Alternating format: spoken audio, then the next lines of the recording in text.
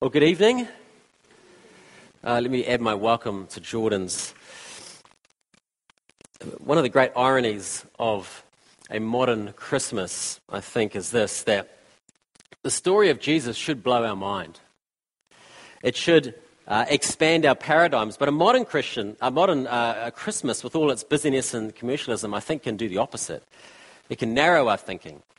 It can narrow our thinking to things like, finding the perfect gift or being the perfect host. I mean, you know this. I mean, I'm trying to find gifts for my kids and finding some piece of plastic nonsense on Amazon. And my wife says, I've got to get a wooden version of this and something that doesn't have lead paint. Apparently lead paint's bad for children or something. And it's got to support somebody. I don't know.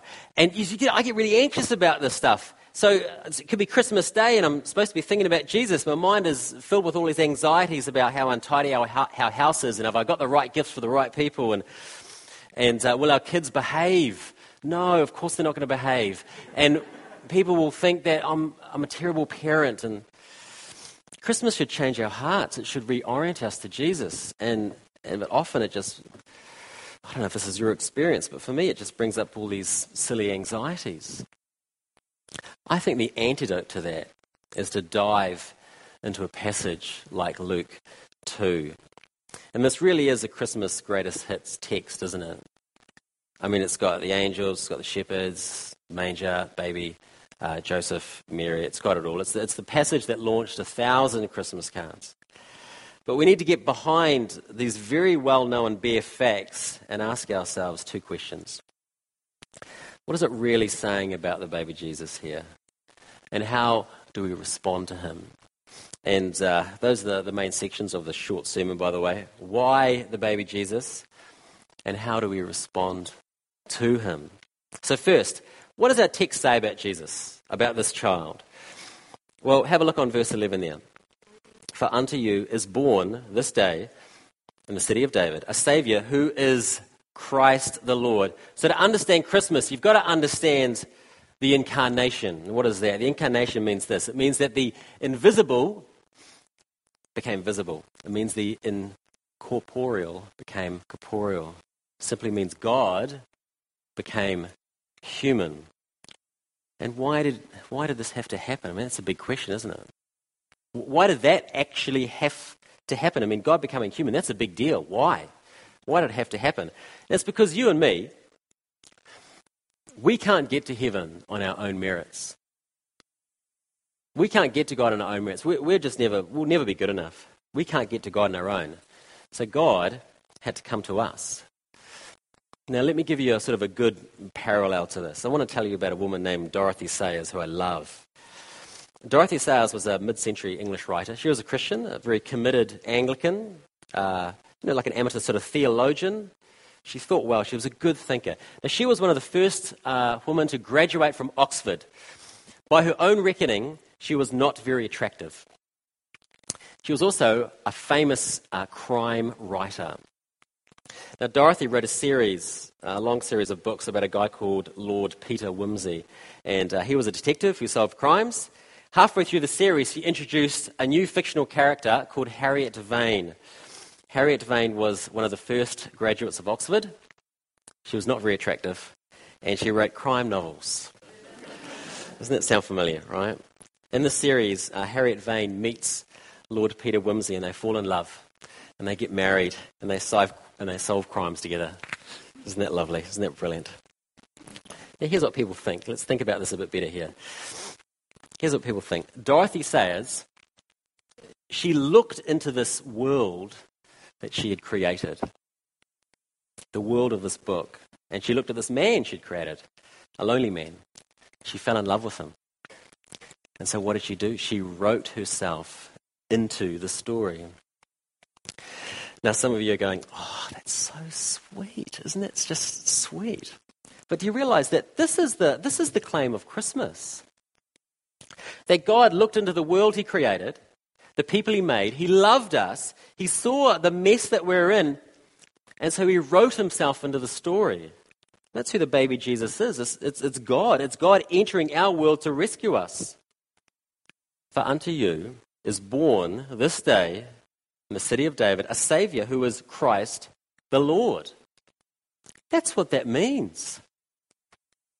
Isn't that remarkable? Now let's dig deeper into this here. What does this passage want us to know about this child? And I want you to notice verse 12 here. The angel of the Lord spoke to the shepherds and said this, and this will be a sign to you. You will find a baby wrapped in swaddling clothes and lying in a manger.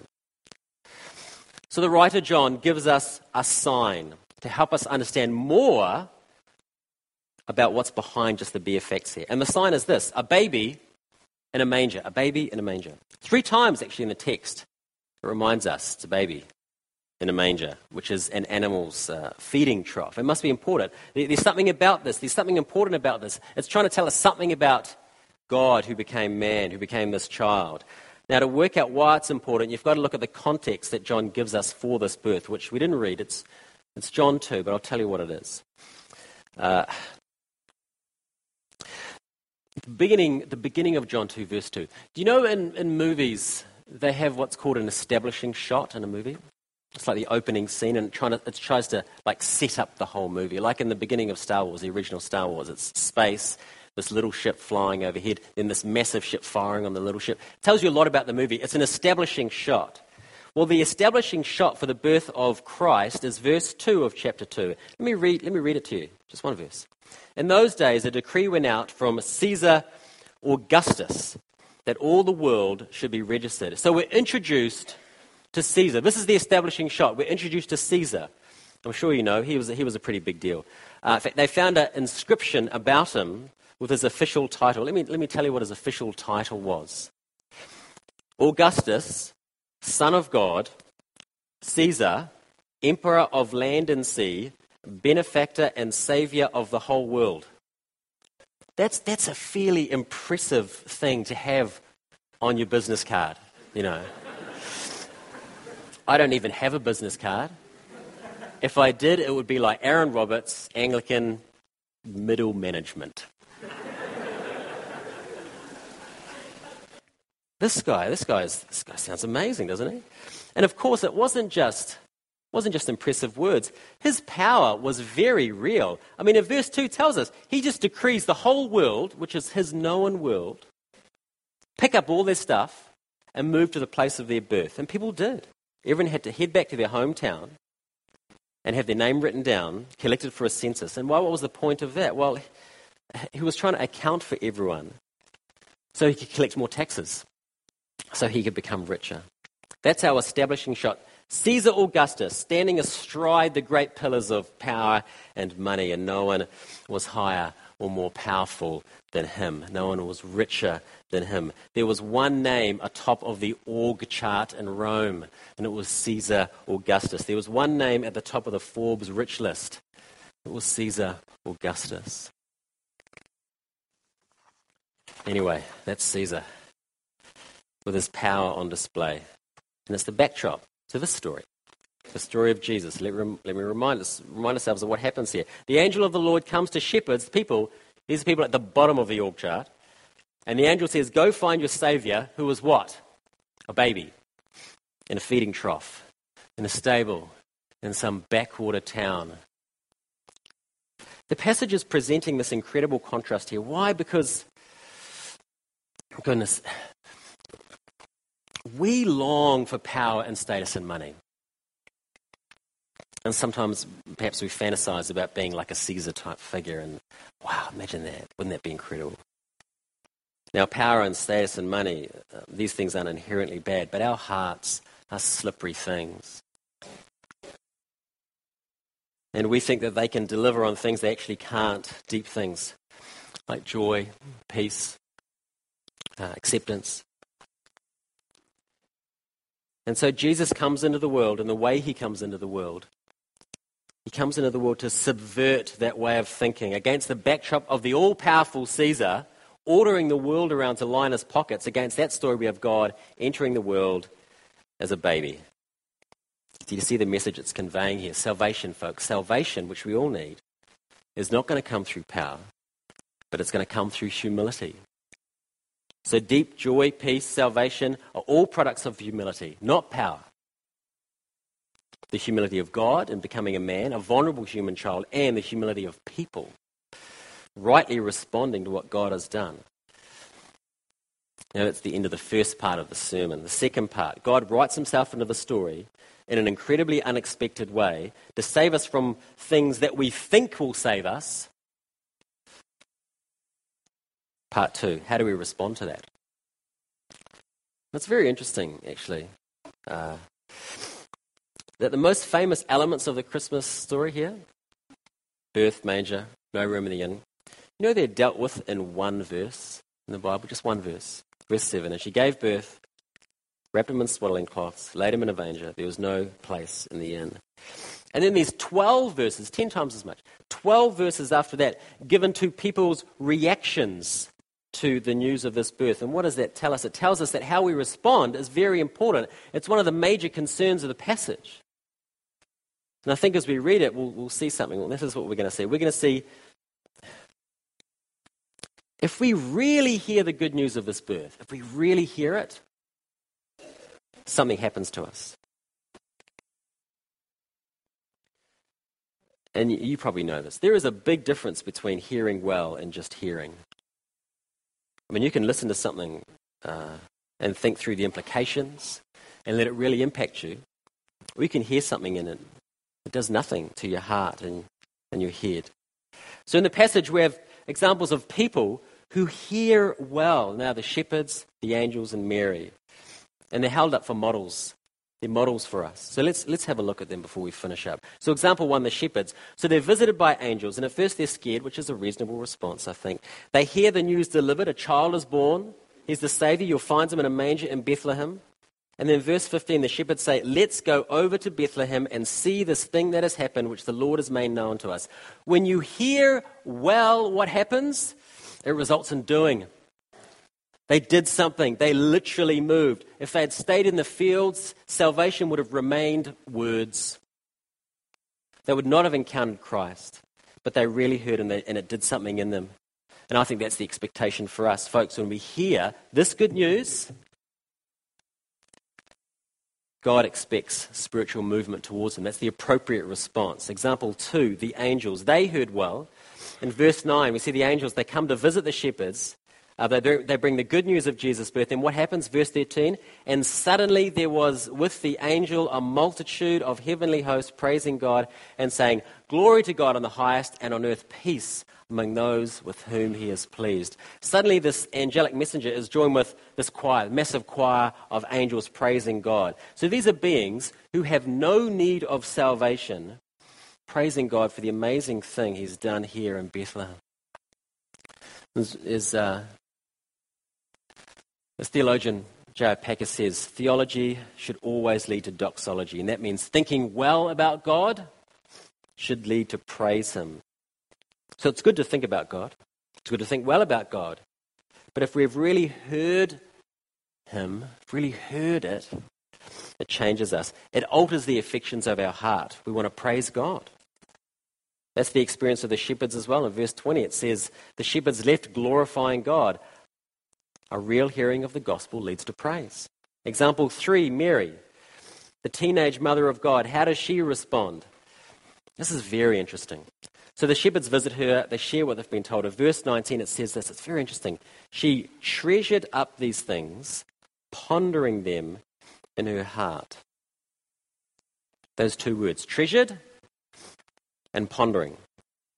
They're great words. To treasure in the Greek, which is the language of the original here, is treasure means it's to keep something safe. It's to protect it. It's a very emotional word. It's to keep a fire alive, to savor something, to relish something. So that's the first response. Then it's just she ponders it. What is that?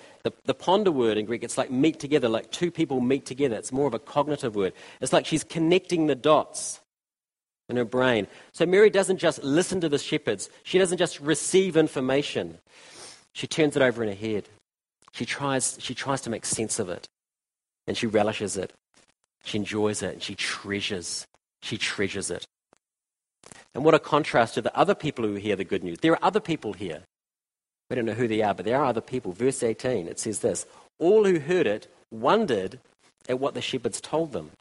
So the shepherds came to Bethlehem. They told Mary, and it indicates the shepherds told a whole lot of other people. Mary treasured it. The others wondered at it.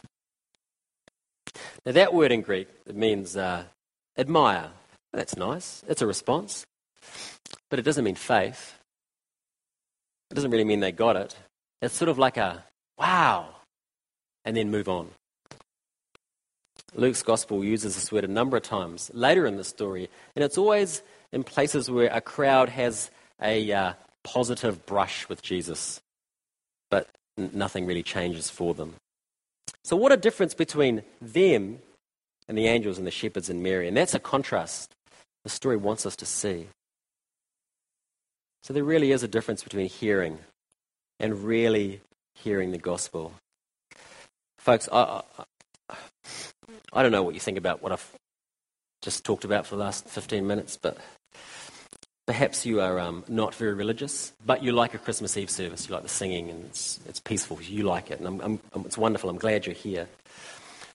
For you, I would really encourage you to really hear the story of Jesus' birth well. And you'll know you've heard it well, because like the angels and Mary and the shepherds, if you begin to understand the claims of the story, the remarkable claims of the story, you will move spiritually toward Jesus. It will be news that you relish, that you cherish. You'll turn it over in your mind. You'll actually go away and you'll think about it some more. You'll try and make sense of it, and you'll know you'll hear it because you'll want to thank God for it. I'll finish with this. In 1961, the Russians launched the first man into space. And you know the story. The cosmonaut said, I've been into space, I didn't see God. It was propaganda, of course. C.S. Lewis was still alive at the time. And he responded with an essay called The Seeing Eye. And he said, looking for God in outer space is like Hamlet looking for Shakespeare in the attic of Hamlet's house. As if God/Shakespeare was this guy upstairs that Hamlet could just pop up and see him. That's not really how it works, is it? Hamlet can only meet Shakespeare if Shakespeare wrote himself into the story. And if we're to know God, God must write himself into our story. And he did. Like Dorothy Sayers did. And that's the amazing claim of Christmas. It's an incredible claim. It's a remarkable claim. So folks, don't just have a brush with Jesus this Christmas. I mean, it's very easy to happen. Christmas is completely mad and busy. But don't let it happen. I say that because the story is just too big for that. It's too important. Treasure the story, and it will change you. And you know one of the best things it can do for you? It's this. It's what I talked about at the start. It will subvert the inclinations of your heart to seek salvation in things which just simply can't bear the weight of that. The story will do this. You'll see salvation. And that can only come when you humbly trust in Jesus. And that's what I encourage you to do this Christmas. Amen.